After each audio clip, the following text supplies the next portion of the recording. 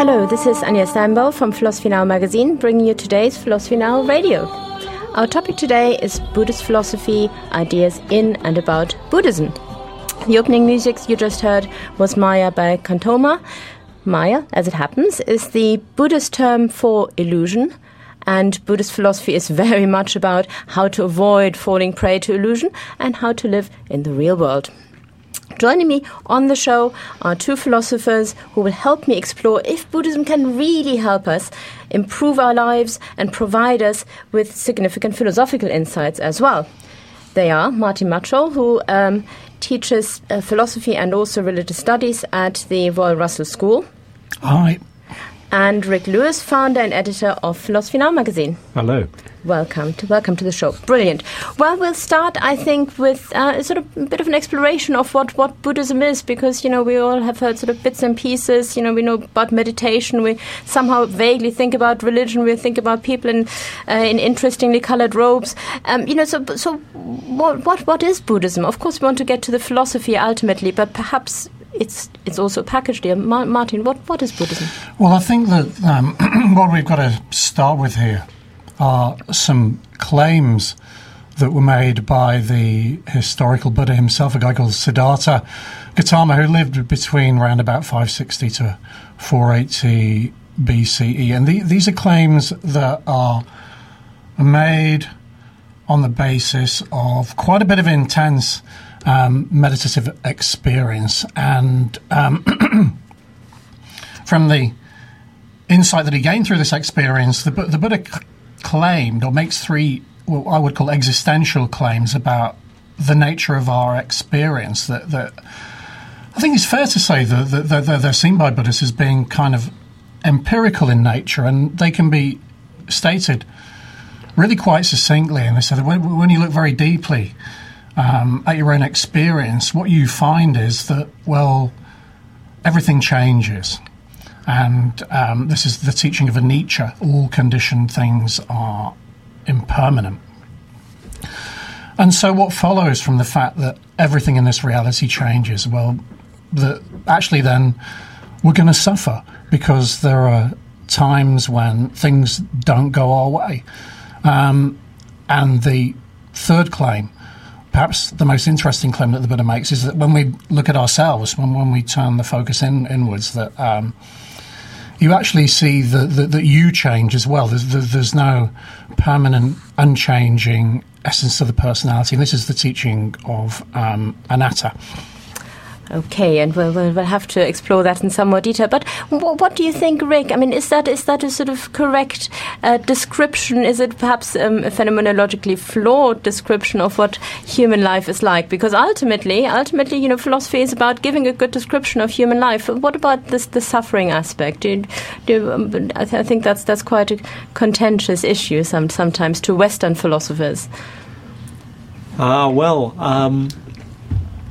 Suffering is obviously a very big subject because there's so much of it around. And I'm lucky that there's so little of it in my life.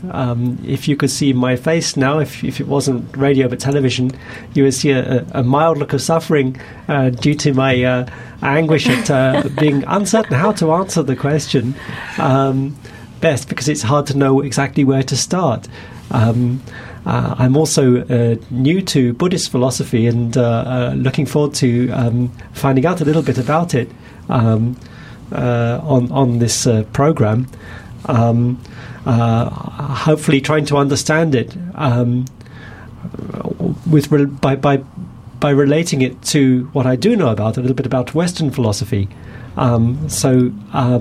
Hoping to ask a few questions from that viewpoint about Buddhist philosophy and try to enhance my understanding that way. That sounds very good, and I'm sure we're going to discuss a lot of issues that somehow perhaps jar with the Western philosopher, such as perhaps the assumption that all things are impermanent. I mean, on some level, this seems pretty obvious, So I don't know. I've got a drinks bottle in front of my in front of me here. So if I'm thirsty, I can take a sip from it, and eventually there'll be nothing left. I mean, of course, that is impermanence. On the other hand, it's a very big assumption to think that all of reality really is like that. And also, then it's a very big step to take to say that from that follows that suffering ensues. Is that necessarily so, Martin? Would you? Well, I think that if you the way that you can look at impermanence is to say that it's not necessarily going to always lead to suffering. I mean, things can change for the better, can't they? Things can defy your expectations and kind of exceed them. And I think there's another claim that's sort of embedded in there with impermanence, and that is that the idea of if things change, then reality is essentially flowing. And because it's flowing, you're never stuck. It's one of these situations. So you're in a situation where no matter how bad you're feeling, I think that what Buddhists would claim is that the situation is inherently transformable. And so there's kind of a flip side to impermanence. The impermanent side of it is, we're all going to get sick and get old and die, and things aren't going to go our way. But the other side of it is, of course, that because reality flows, that we can't really drown either, that we're always going to be kind of, in some sense, carried along by the flow. Oh, that doesn't sound like suffering at all. Sounds quite exciting. We're actually going somewhere. But the impermanence idea, of course, goes pretty deep, and you have already given us a first hint of this by referring to the anatta view or the anatman view. So the view that not only external things are ephemeral, but even the self is not something we can rely on. We always believe, of course, as Western thinkers, and of course we have questioned this, but we're trying to hold on perhaps to the assumption that there's something that we call personal identity. There's a self that is somehow permanent, that is traveling through time, through history, so through time and space, and all kinds of things can change, but essentially I will always be me. So when I look back at baby photos of myself, I say, okay, I look very different now, I hold very different beliefs, I don't behave in the same way anymore, I hope, but nonetheless this is still me, and so in a way I'm the same. But of course Buddhism doesn't allow us to make that kind of claim. No, it's what it does is, in part of the Buddha's teaching, he presents an analysis of what a human being is. And he said, well, we're basically made up of 5 things. A physical body, and that always changes. And then you've got this thing called Vedana, your feelings or sensations. They change because it's in the nature of sensory inputs to do that. Then you have something called perceptions, or sana, the label that you put on the experiences that you're having, and as you move around in the world, you're going to be putting different labels on things. And then there's your reaction to the things around you, and finally consciousness, which is held within Buddhism to be something which fluctuates. If you think about it, our attention can wander and fluctuate quite dramatically. I mean, if somebody's getting already quite bored with this exposition of Buddhism, they might be thinking about something else, and their attention is contracting. But there might be people out there, you never know, who are hanging on to every word that we're coming out with, and they're thinking of going quite into this. So all within those 5 aspects of a human being, there is nothing whatsoever that is considered to be stable and permanent, in the sense of there being a soul or something that endures, something over and above that. Yes. How does that sit with your experience of Western philosophy, Rick? Well, there's obviously a lot of questions there which people in Western philosophy have been wrestling with for a long time. I mean, the question of permanence and change was something that the ancient Greek philosophers wrestled with a lot. You've got these paradoxes, like Zeno's paradoxes, where he tried to show that change was impossible. And then you've got other philosophers saying, well, change happens all the time. You can't step into the same river twice. And you've got a kind of a dialogue going on there. Obviously, the question of personal identity is still very much a live question. What is it that makes us throughout our lives?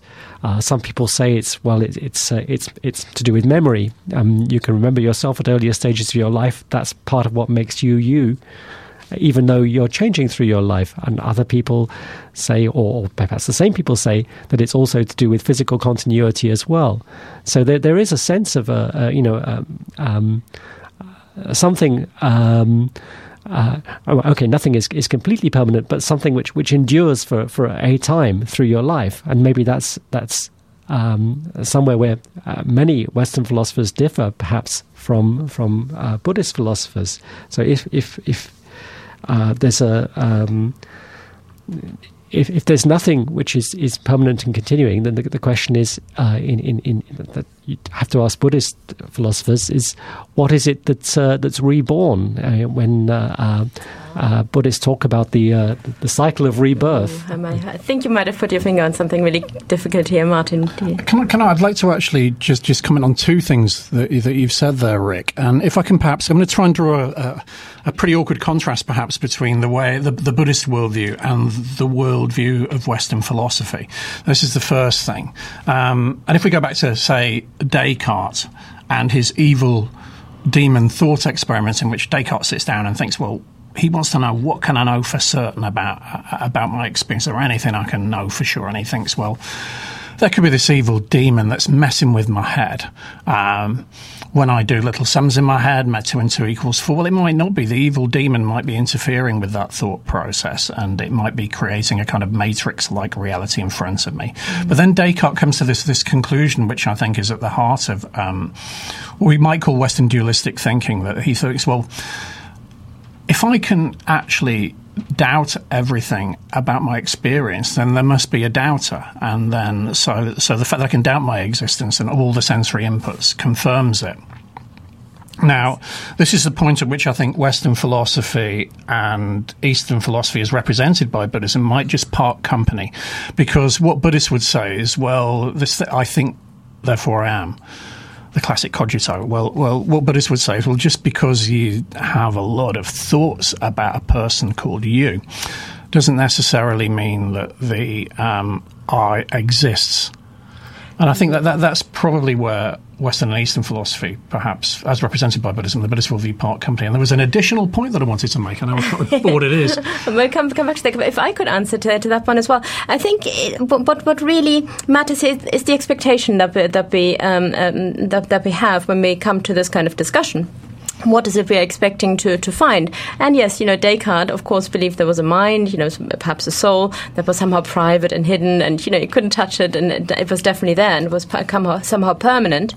But I think, Western philosophy, of course, since then has moved on, and Western philosophers are also very much aware of how difficult it is to really give a watertight philosophical grounding to the idea of personal identity. And so something like Derek Parfit's suggestion of continuity, I think is quite interesting, and is rather, closer perhaps to the Buddhist view. So Buddhists, if you were to ask them, well, what is the self? They would say, well, there isn't a self. But at the same time, of course, they think there's something there that we can refer to in terms of, the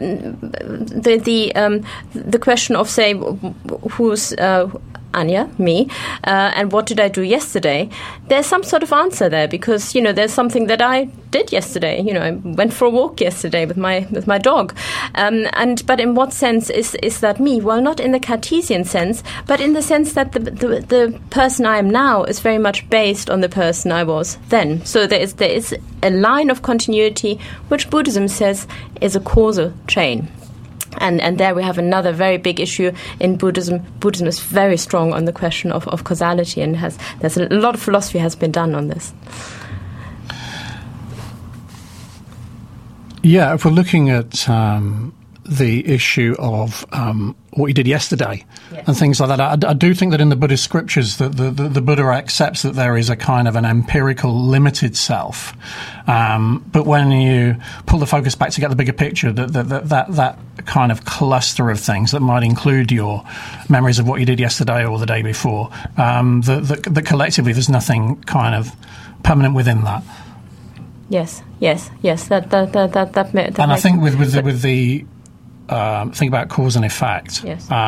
It is actually something that puzzles me a little bit. It's a very, very difficult teaching when you actually encounter it in the Buddhist scriptures. It's called Paticca Samuppada, yes, the conditioned chain of co-production, I think. And I when I've actually read about this, it's very confusing and difficult to pin down. It is confusing, and I think perhaps that's the kind of thing for which we need to also look to later Buddhist philosophers, say, the great medieval Buddhist philosopher Vasubandhu, did some wonderful work and engaged in very exciting discussions with his opponents, the more orthodox schools of philosophy in India, such as the Nyaya school.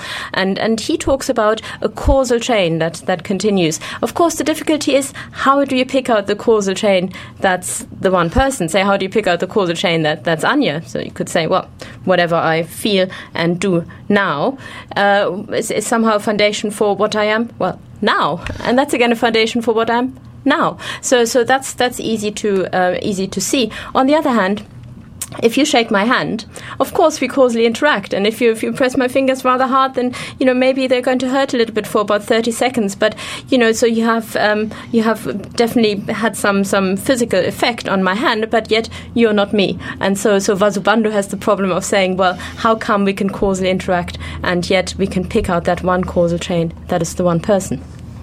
I think that's a very interesting and difficult question. I have to admit, straight from the off, it's something that I've been thinking about quite recently. There is, I think, a Zen institute in America somewhere, maybe in California, called Tasajara, where you can go and do Buddhist retreats and do lots of meditation. And I gather that they sell a T-shirt there, which might be a quotation from the medieval Zen monk and philosopher Dogen, and it says deep belief in cause and effect.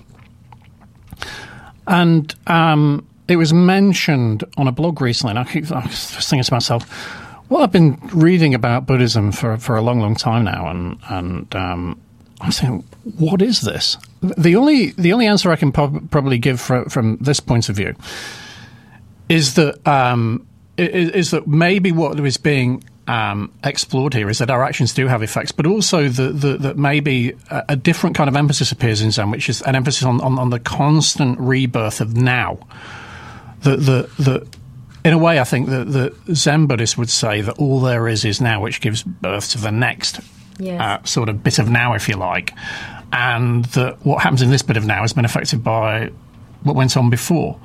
And if there is a kind of, it was rebirth, it was reincarnation that you were mentioning earlier, Rick, and I was going to say something about this, that I don't see that you can square up no self, belief there isn't a permanent and changing soul or self, with reincarnation. Well, not what really happens is that we are reborn into the flow of reality. That's the best I can do with it.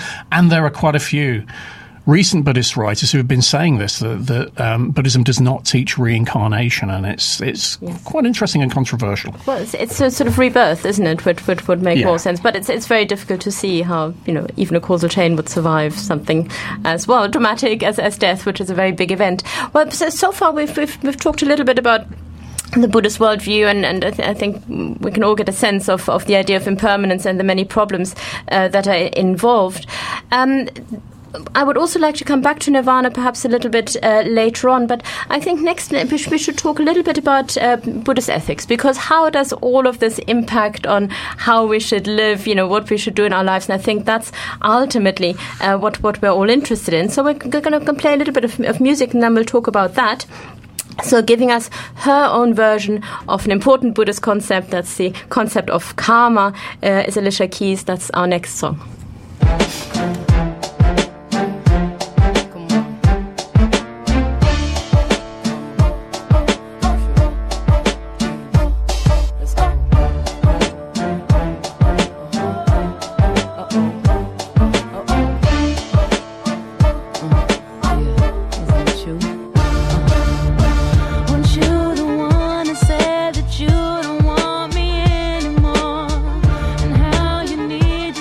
And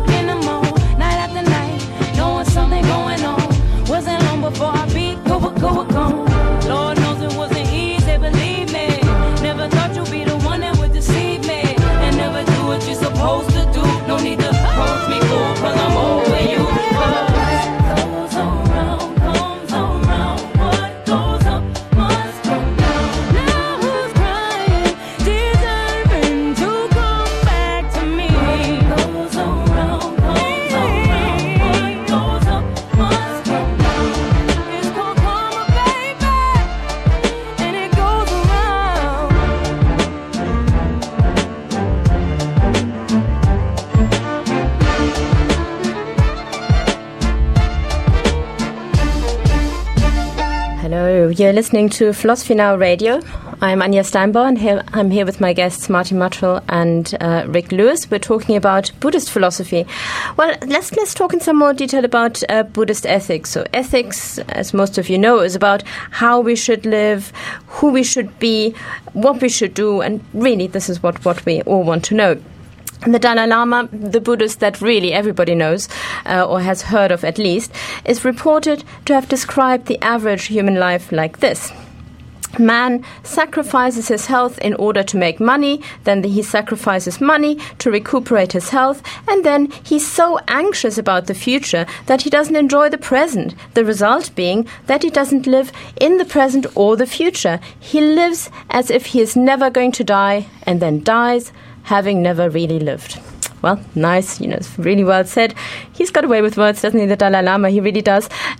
Very quotable, but, is really Buddhism the answer here? So what would life be like as a Buddhist? What is a Buddhist life? Martin, does Buddhism have any good recommendations for us when it comes to ethics? Yes, there are 5 ethical teachings which the Buddha gave. He actually gave out a kind of list of precepts, rules for living your life if you're a monk or nun, or if you're a lay person. And they're not deontological rules. They're not set in granite and can't be violated. The idea of observing these rules or precepts is simply, it's about character building, really. There's a connection with kind of Aristotelian virtue ethics, and even Aristotle's golden mean, a kind of middle way of moderate self-disciplined behavior. But the 5 ethical teachings which are most central are called Panchasila. The 5 precepts are to abstain from taking life. It's the famous principle of non-violence, or ahimsa, to abstain from taking what is not given, to abstain from sensuous or sexual misconduct, misuse of the senses, and particularly going in the wrong direction with your own sexual urges, to abstain from harsh and wrongful speech, and to abstain from intoxicants that cloud the mind. Those are the 5 central teachings. Okay, that sounds good. I mean, so these are moral principles. It sounds a little bit like the 10 Commandments or something like that. This kind of deontological ethics, as we call it, so sort of rule-based ethics. Of course, these rules need a fair bit of interpretation, so they're not straightforward, and I suppose there are cases where they might clash as well. Yeah, they're kind of teleological. They're kind of, if you kind of moderate your behavior in this way, then this will help you to trigger the insights into reality that I've already described. The 3 marks, you will actually see things clearly for yourself, that things are impermanent, and that clinging to a false sense of self involves you in a lot of suffering. So it's kind of the moral side of character building to produce those insights. But yes, there have been traditionally some quite varying interpretations of those precepts, especially around the different countries to which Buddhism spread. Yes, and I'm sure that especially in our sort of more modern world, a principle such as that of avoiding sexual misconduct is kind of controversial, because what is the content of that? What is the content? It's actually quite traditional, in the sense that in terms of sexual relationships, the monogamy generally has been seen to be the pattern, though there are Buddhist cultures where I think polyandry is tolerated, having more than one husband. Nepal, I think, is a place where that goes on. But generally, it's quite a conservative outlook, and it almost has its counterpart in traditional Christianity, say, in Judeo-Christian ethics, which is all about kind of generally engaging in monogamous sexual behaviour, sure, and perhaps saving sex for marriage, that kind of thing, because of the fact that sexuality is such a powerful force and drive that it can easily be misused. Yes. Vic, did you want to comment? Yes. I think perhaps the aspect of Buddhist ethics which is best known among non-Buddhists is the first precept you mentioned, abstaining from taking life, non-violence.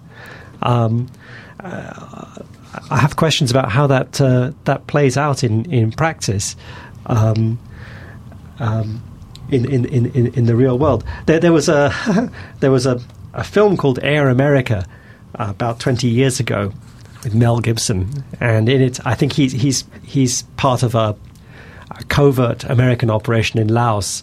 And he's a pilot, and he calls himself a Buddhist, and he performs Buddhist rituals before he takes off in his plane and so on. And one of the other characters says, to him, "I just don't believe that a true Buddhist would be in the gun-running business, okay?" And Mel Gibson says, "Well, I didn't say I was a good Buddhist." Is it possible to be a good Buddhist and be in the gun-running business? I mean, there are Buddhist countries, obviously, or countries with a lot of Buddhists which have armies and which have been involved in wars and so on. Are there circumstances in which Buddhists can take up arms and take lives, and it's even good Buddhists, or is it always just a very unfortunate fall from the ideal of Buddhism to participate in any kind of armed struggle?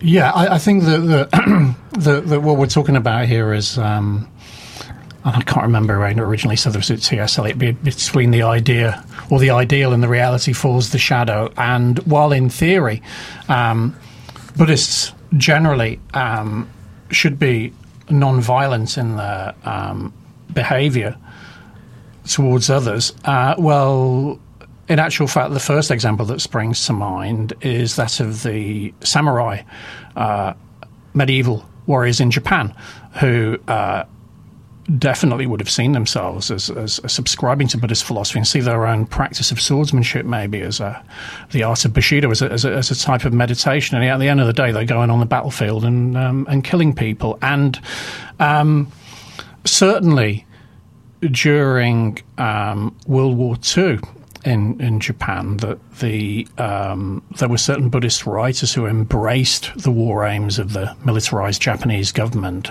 but they thought they were bringing civilization to the world. So you certainly get those perversions. Just to contrast them with something, though, one of the early converts to Buddhism was a guy called Ashoka, who was basically an emperor, king, ruling over pretty much what's now most of modern India. And it was because of the bloodshed that happened in a kind of an uprising in a little part of his kingdom called Kalinga that he actually decided to convert to Buddhism and thereafter allegedly run his empire along these non-violent lines. I think the Dalai Lama has been confronted with similar questions in a situation where you had to defend yourself, what you would do. And he'd just say, well, I'd go for the sort of like the least violent path, like shooting somebody in the leg rather than through the heart and things like that. So you do get very different interpretations of the teaching, but it has been perverted. There's no doubt about it. I think it's happening now in certain parts of the world, I think in Southeast Asia. Yes, I think there are also other very interesting clashes as far as the non-harm principle is concerned. Clashes with other Buddhist values, very well-known and well-documented value in Buddhism. Of course, is that of compassion. So it's an important thing to be a compassionate person. So it's a kind of virtue ethics that runs alongside the 5 precepts that Martin has talked about, and that plays out in very difficult and interesting ways when it comes to questions such as that of euthanasia. Damien Keown, who's a very interesting, very, very well-informed and reflective writer on Buddhist ethics, wrote an article on the case of Channa, which is basically a Buddhist, Channa being a very prominent Buddhist, who experiences a lot of pain, basically wants to present a Buddhist case in favor of committing suicide due to the pain that he's experiencing, which is in a first step in perhaps building up an argument in favor of euthanasia, a kind of compassionate killing where death is, of course, thought to be in the interests of the patient.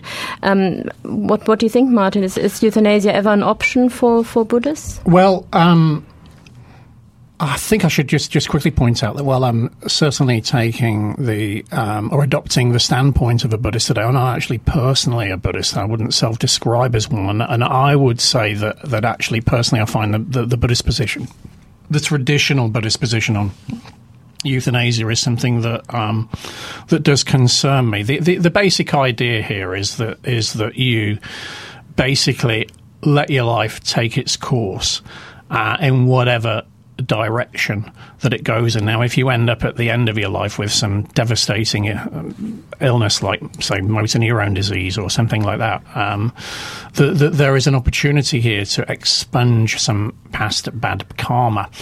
And that if you were to prematurely end your life, well, again, traditionally in the Buddhist teachings, you would then, in a future life, the karmic consequences of your actions are unavoidable, and you would actually find yourself in a worse situation in a future life. I have stumbled occasionally across Buddhist writers who have taken a different view of assisted suicide, but I'm not, in my own personal reading, I'm sure it's out there. I can't call to mind anybody who does, but it's something which does cause me a problem, because personally I think there are situations where assisted suicide is ethical. And so I wouldn't identify with the Buddhist position on it. All I've given you is the traditional angle. Yes. Because, I mean, these are, of course, very, very important applied problems that we're wrestling with in particular in our time. If it's okay, I'd like to also bring to our listeners' attention another angle on Buddhist ethics, something that's perhaps a bit unusual from a Western philosophy point of view. My old professor of Buddhist studies at the School of Oriental and African Studies, Alexander Piatigorsky, who was absolutely wonderful, hammered home to us very much. He impressed on our undergraduate brains the idea that the main problem that human beings face from a Buddhist point of view is not that of suffering, but the main problem is that of ignorance. And I found in my later studies of Buddhism that to be true. And this is where I'd like us to perhaps think a little bit about the three poisons.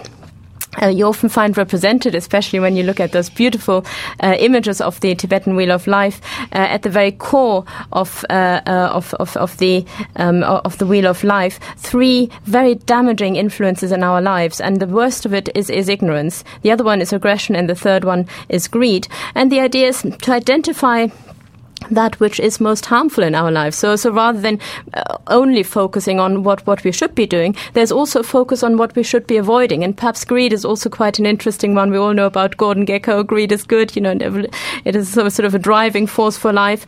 And Buddhism clearly says no, that's impossible. What do you think, Rick? Is ignorance the main problem of humanity? You at Philosophy Now actually give out a yearly award in the fight against for contributions in the fight against stupidity. So you should have some sympathy for that view. Yes, it does depend what we mean by ignorance and also by stupidity. And yes, we do have this award for contributions in the fight against stupidity, an award which we give every year. And in fact, we're just looking for nominations for people who should win it this year. So send in your nominations if you have any. There is a lot of stupidity and a lot of ignorance in the world, of course. But the view we've tended to take as judges is that the most problematic kind of stupidity is the stupidity we all suffer from time to time, by failing to examine our own beliefs and from maybe falling into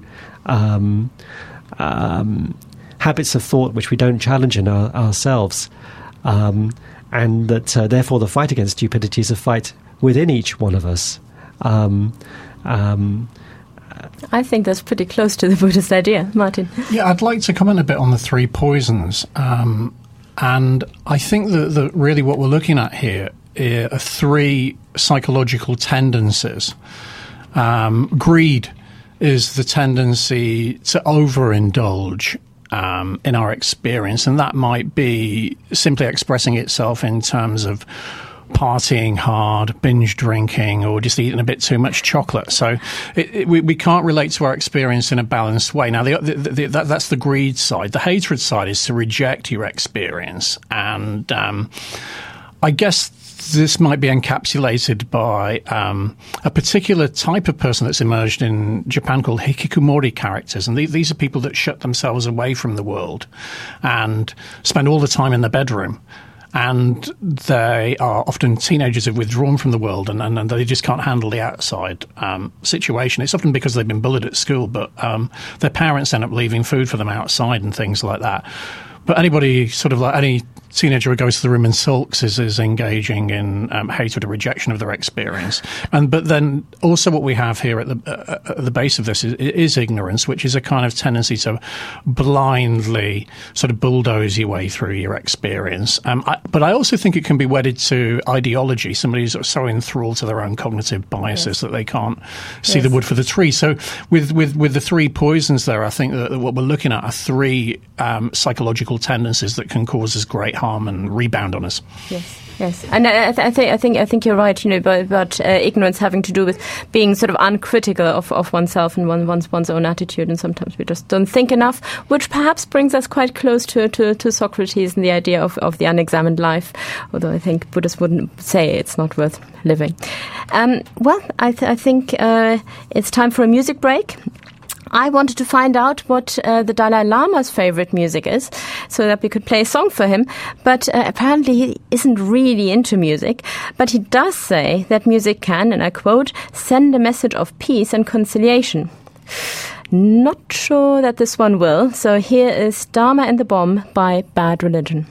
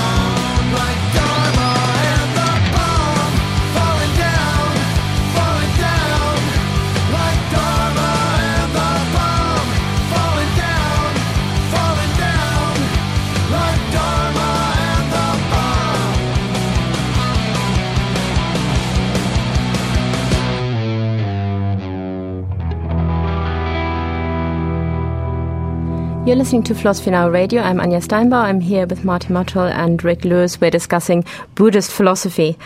Einstein once said, Buddhism has the characteristics of what would be expected in a cosmic religion for the future. It transcends a personal God, avoids dogmas and theology. It covers both the natural and spiritual, and it is based on a religious sense, aspiring from the experience of all things, natural and spiritual, as a meaningful unity. Well, that's great praise. Why is this so? Let's talk a little bit about the reception of Buddhism in the West, its popularity as a method, perhaps as a religious alternative, but also the trepidation with which a lot of philosophers in the West approach it, and perhaps even the prejudice that some of them harbor against it. So, What can we say about Buddhism in terms of its usefulness to us, to our lives, to our philosophical aspirations today, Martin? Okay, there's a few different things I would want to say here. First of all, the great claim that Buddhists make, that which is enshrined in the Buddhist teaching of the Third Noble Truth, that you can put a stop to suffering. Well, I think you would be in trouble if you could. I just don't think that this is about the cessation, the stopping of physical suffering. What happens when you do a lot of meditation. And the Buddha himself complained of being in physical pain towards the end of his life. And it's there in one of the more famous Buddhist scriptures about the end of his life. And so I don't think we're talking here about the idea that Buddhism can put a stop to suffering dead. I think what we're thinking about here is perhaps the idea that doing a lot of meditation can give you some kind of insight into reality and loosen the grip that this false sense of self has on you, so that you can perhaps more deeply appreciate the present moment, don't quite get so much enthralty around clusters of thoughts that cause you problems and so on. But this is all enshrined, I think, in Buddhist meditation and the practice of mindfulness. And what mindfulness is about, I think, is really about just becoming more aware of the present moment, tuning into yourself and what's happening right here and now.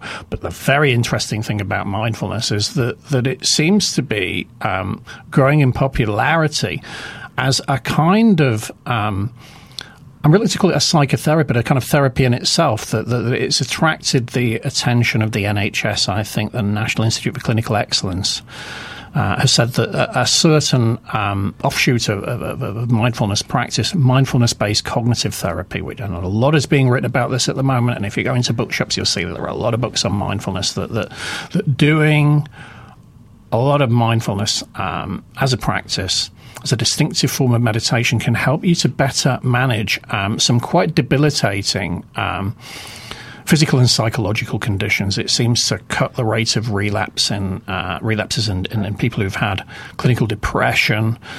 It seems to alleviate some of the problems that people have when they're living with chronic pain. And so this kind of value that mindfulness practice can bring to your everyday life, I think it could even be decoupled from the philosophy and just treated in its own right as something that's beneficial. There are a lot of small-scale studies that are indicating that it is good for you. That's amazing. And you're right. I mean, mindfulness has become a real buzzword. It's everywhere now, and new publications come out all the time. Some probably very well informed, and others perhaps not, as with everything else. So yes, the question of whether we can separate out the practice from the theory, I think, is a very interesting one. Because to what degree, and we're really returning to a question we asked at the beginning, to what degree is Buddhism some sort of package deal? I've had Buddhists suggest to me very politely that, you can only get that far in your understanding of Buddhist philosophy if you don't actually practice Buddhism. So in other words, if you don't meditate as well. On the other hand, now what we're doing, and what is of course a popular thing to do in the West, is to just take the practice and understand mindfulness is the original contribution of the Buddha, right? I think there are two different kinds of meditation that help you towards enlightenment. The first type has always been there, and even before the Buddha achieved enlightenment, but it wasn't sufficient to help towards enlightenment, so he introduced this new kind of practice of mindfulness. So that is a very core to Buddhism. And is it legitimate to just separate it off from the theory? Is that somehow is it wrong? Is it perhaps quite a violent thing to do? Well, it's interesting because a lot of support is coming from clinical psychologists for the use of mindfulness in therapy. I know of one guy, Lawrence McKenna, who deals with, he's a clinical psychologist who uses mindfulness as a frontline therapy for his tinnitus patients who suffer from severe ringing in the ears, and he has he's quite an advocate of it. But on the other hand, I have also read fairly recently a suggestion from somebody who's in the Zen tradition, somebody that I respect quite a lot. And he says that actually, if you do start on the path of meditation, that you actually do need a teacher, because you're kind of like taking the lid off a pressure cooker. You're looking very deeply into your own experience, and if you're staring down the well, there are going to be some sort of like unpleasant things down there and mental states that you can get into that you need somebody to guide you. So that there are those contrasting views, and all I can do is kind of state them without really knowing which one to support. Yes. And Rick, I think you tried some meditation at some point, didn't you? Didn't you actually join a Buddhist meditation group?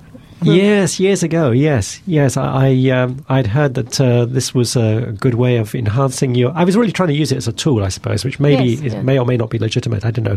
I'd heard it was a good way of enhancing your powers of concentration.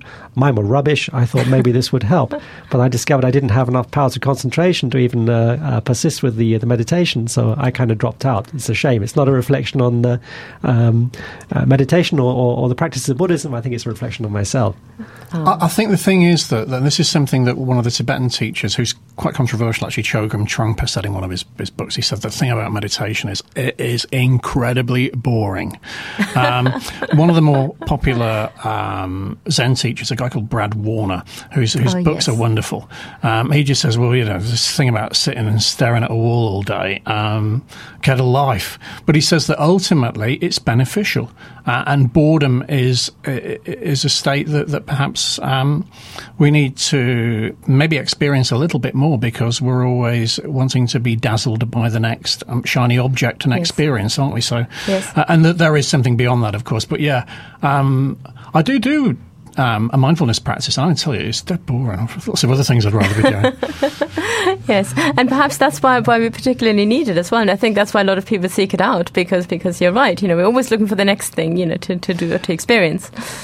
I would also say one thing here that we haven't discussed, and that is that we're talking about, well, what was the payoff? What do you get out of all this? And perhaps a calmer, more concentrated state of mind, insight into reality as it truly is.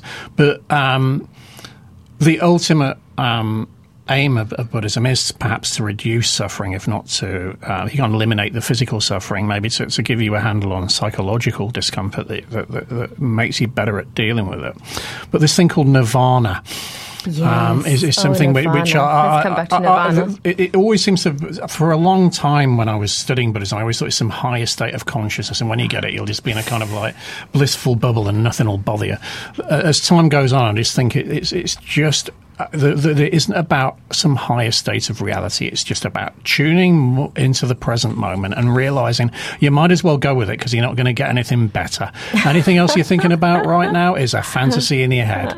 And so no matter how lousy the experience might be that you're currently living through, well, if you look at it from the right point of view, you might just be able to handle it a bit better. Right, which brings us back to the ignorance thing, really. So it is about eliminating ignorance. But yes, that's always bothered me about Buddhism, that nirvana is so ill-defined, because, well, nobody can really fully describe it, because we haven't really.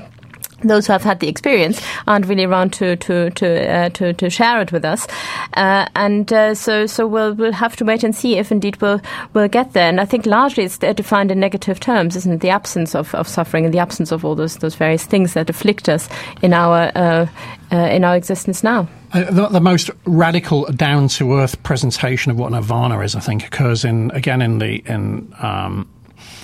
the Zen Buddhist tradition, in the writings of and teachings of the Soto Zen Japanese teacher Dogen. And he says that meditation itself is enlightenment, just doing it and sitting there. That's the thing. Yes. And so don't look for any. And also there's some very, very good writing out there by a guy called Steve Hagen, who is popularizing Buddhism quite well. And quite a few of his books are published by Penguin. And he just constantly affirms the idea of just don't expect any kind of attainment from this. It seems as if you're looking for something better than what you're getting right now. Yes. Then that's actually taking you away from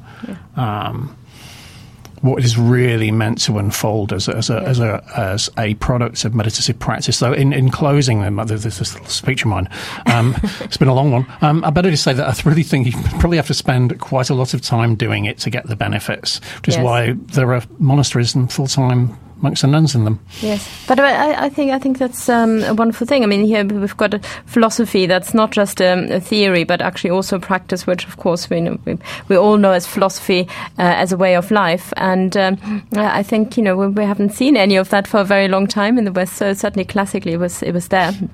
But it is very refreshing to have this. Talking more again about philosophy, just very briefly.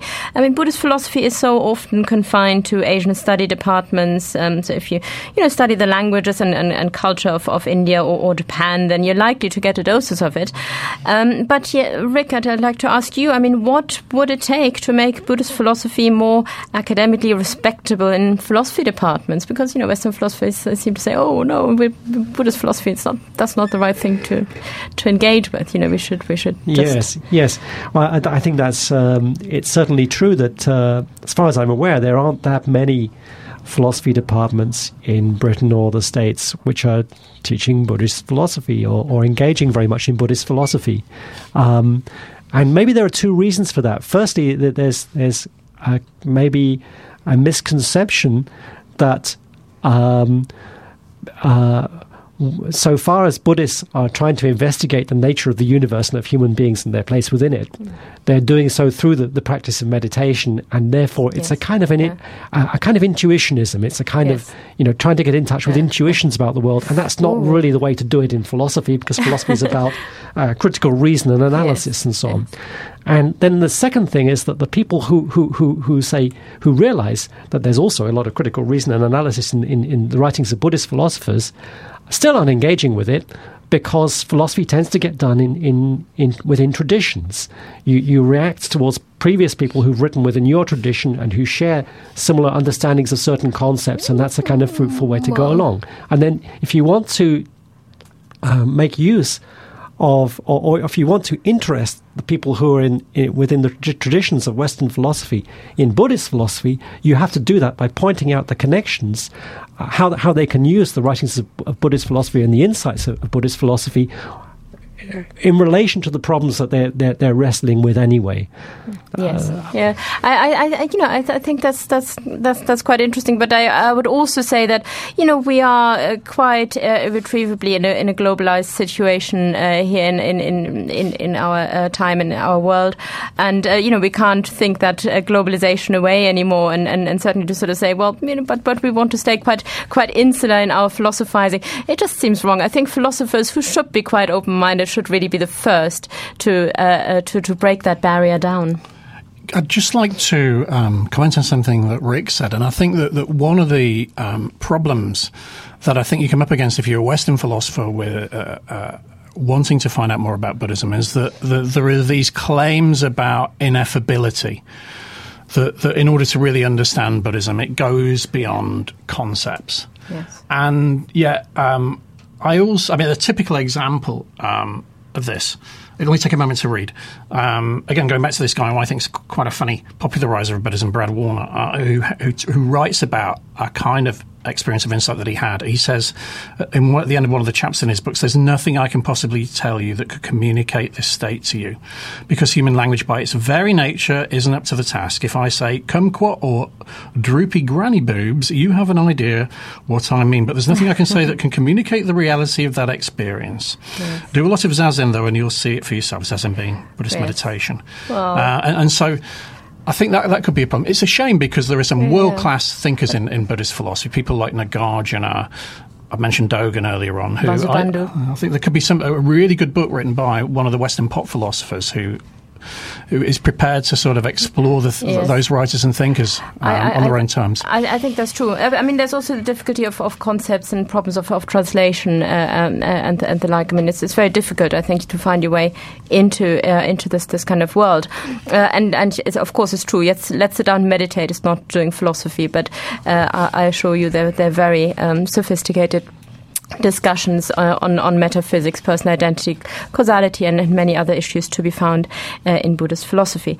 Well, we have to come to a close at this point. I would just like to ask Martin: is there another recommendation you have for a book? I think that the author Steve Hagen, who I mentioned earlier on, is a very serious and straightforward presenter of Buddhism in an appealing way. Brad Warner writes really funny books, and Matthew Ricard, a Tibetan Buddhist monk, writes very well about Buddhism. Those would be three guys I would Google for. Okay, great. That's really fantastic. I thank you both very much, Martin and Rick, for being here with me today. I'd just like to point out, if anyone would like to do philosophy in London, get together with others to philosophize, look up pfalondon.org, Philosophy for All in London. It's a great organization. Otherwise, keep reading Philosophy Now magazine, of course. Our last piece of music is Magic by Coldplay. It's goodbye from me. Grant Bartley will be hosting next week's show, so tune in again and keep philosophizing. Bye.